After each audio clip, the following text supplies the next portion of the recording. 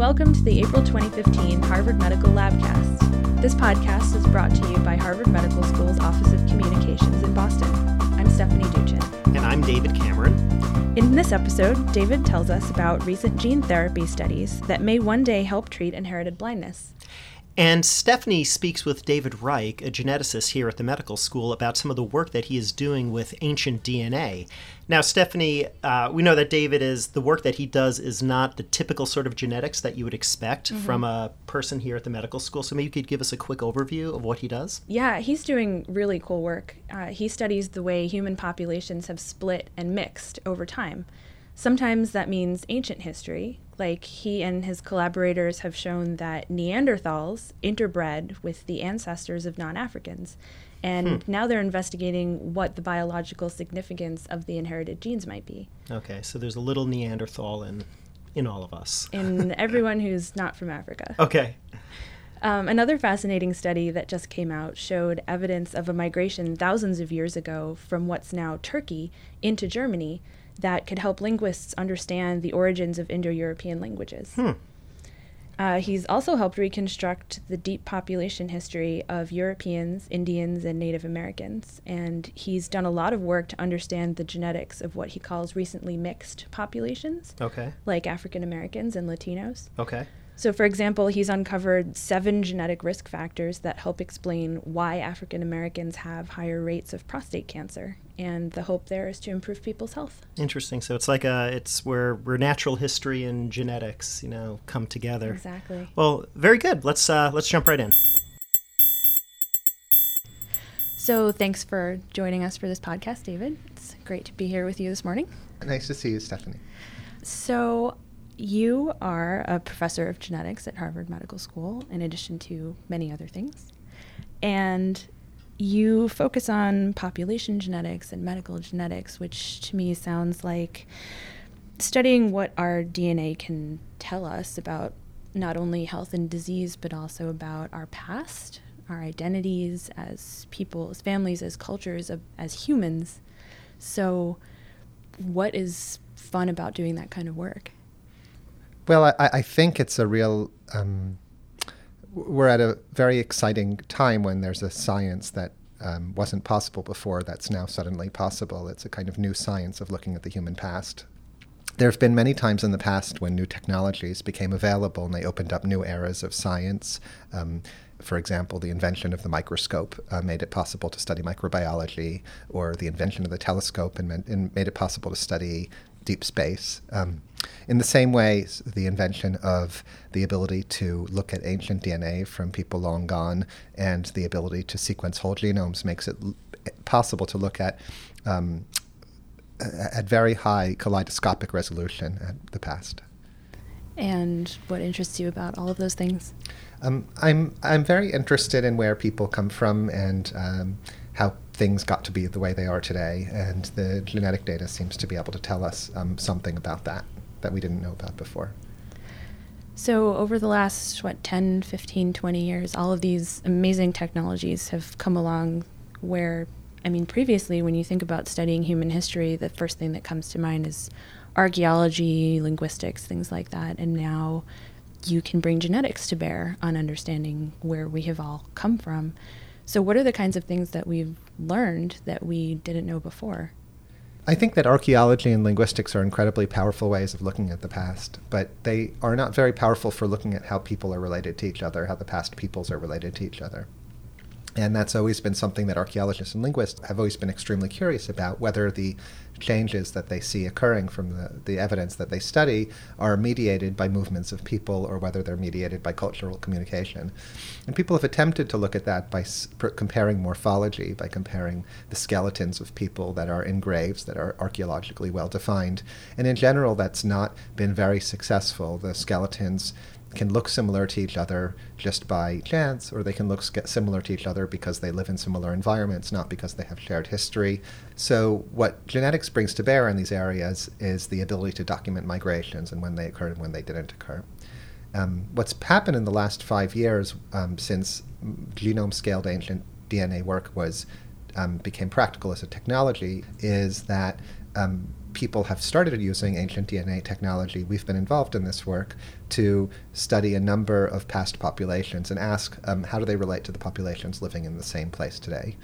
And in time and again, it's been observed that the populations that have lived in a place in the past are very different from the populations that live there now, implying that there's been massive population turnovers, mixtures, migrations, something that a lot of archaeologists have become skeptical about over the last 50 years. And is that exciting to work on? I mean, I think it's really exciting. I mean, for example, we just published a series of 2 papers on European population history. We documented that the present day of people of Europe are not the same as the people who were there 40,000, 30,000, 20,000 years ago. That part of that was known already, but what we can see evidence of in the data is that there's multiple layers of mixture and migration of very different people in Europe today, and the present day people in Europe are the result of these 3 major, highly differentiated populations that come in at different times. The first being the indigenous original population of Europe, which is only a small fraction of European ancestry today, and after that a major migration around 8,000 years ago, and then another major migration about 4,500 years ago.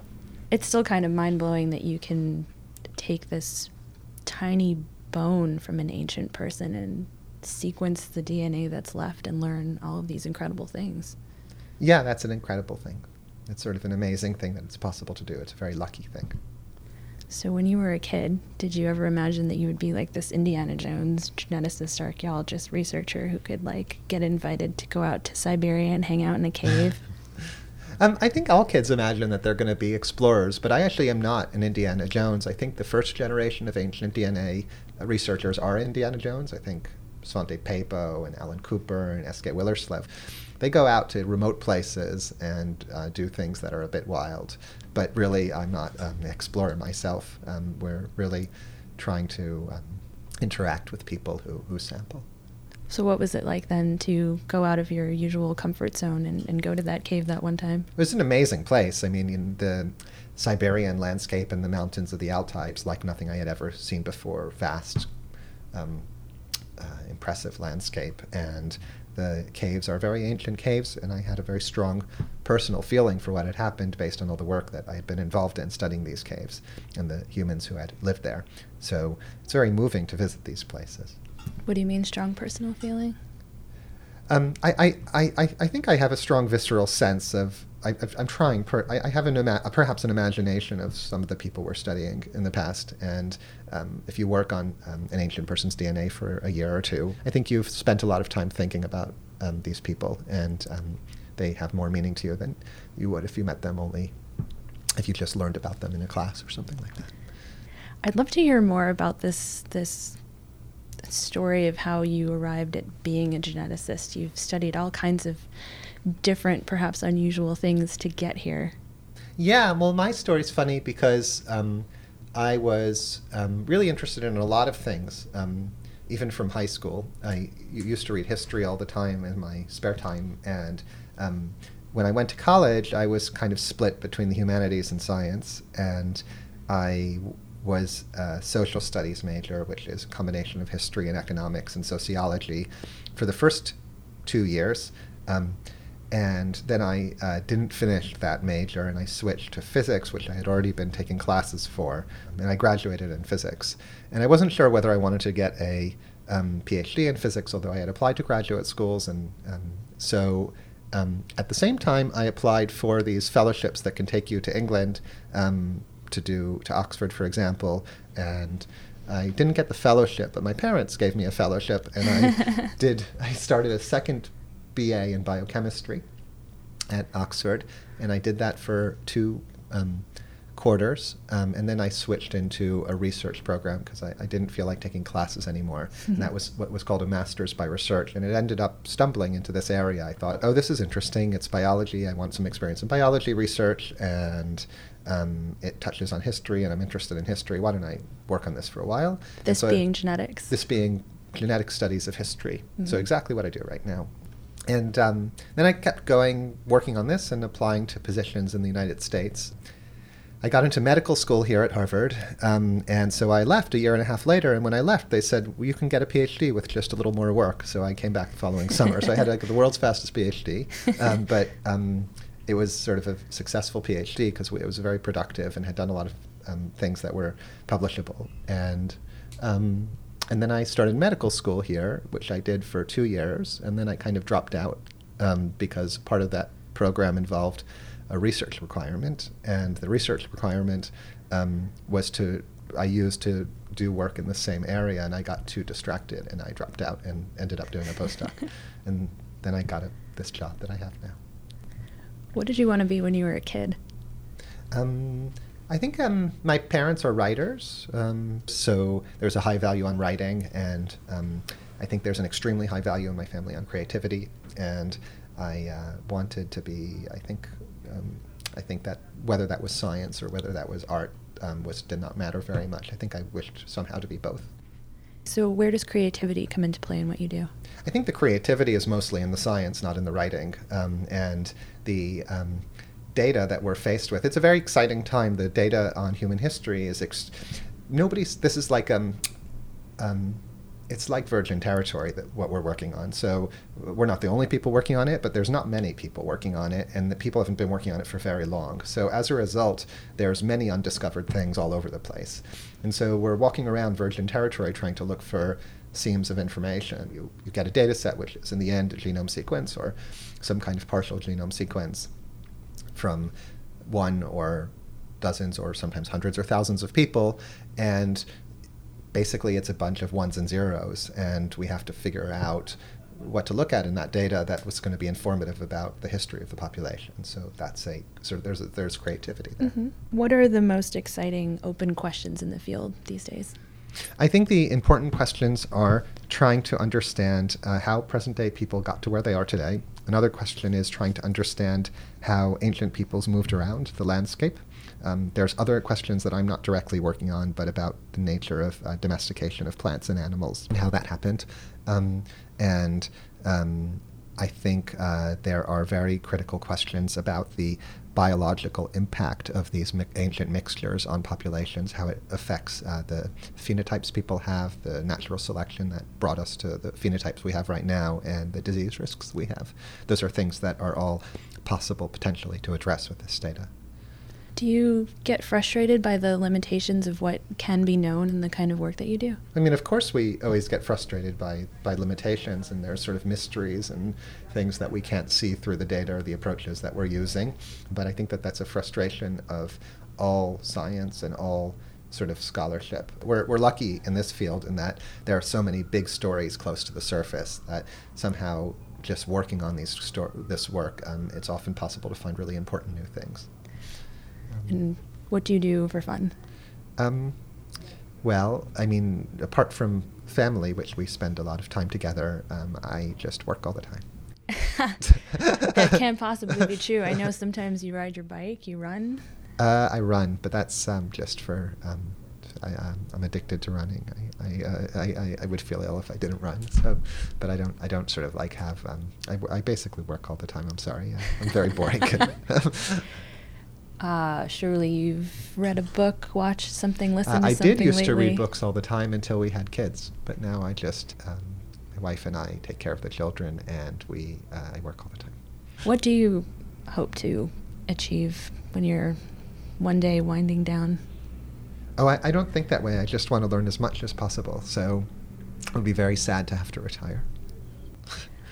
I don't think in terms of achievement, so I guess I don't want to accomplish a certain thing. I guess you could say, oh, one wants to achieve figuring out how everybody's related to each other, or, get some kind of award or something, but I that's not right now how I'm thinking. I'd like to just enjoy finding out things as much as possible and find out important things and solve mysteries. That's what I want to do as much as possible and as long as possible.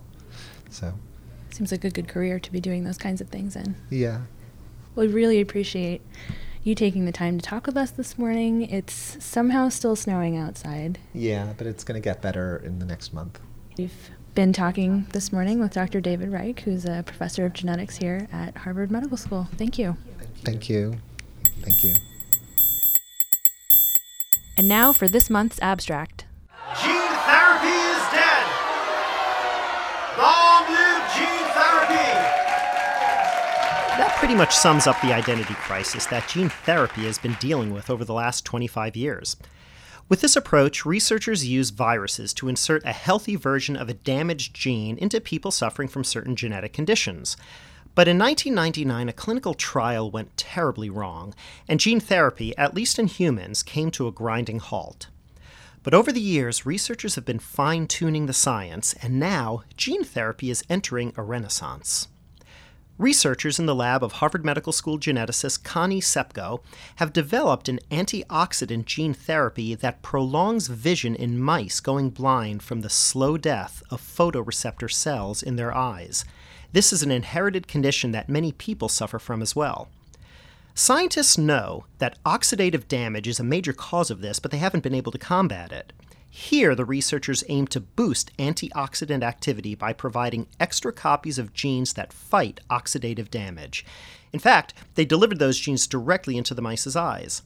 With one particular gene, the researchers slowed vision deterioration in the mice. None of these treatments cured blindness, but this work opens the door for possibly using antioxidant gene therapy for human patients one day. To learn more about the research discussed in this episode, or to let us know what you think, visit hms.harvard.edu/podcasts. You can also follow us on Twitter, where our handle is @HarvardMed, or like us on Facebook. Now we'd like to leave you with a thought by Louis Pasteur. Science knows no country, because knowledge belongs to humanity and is the torch which illuminates the world.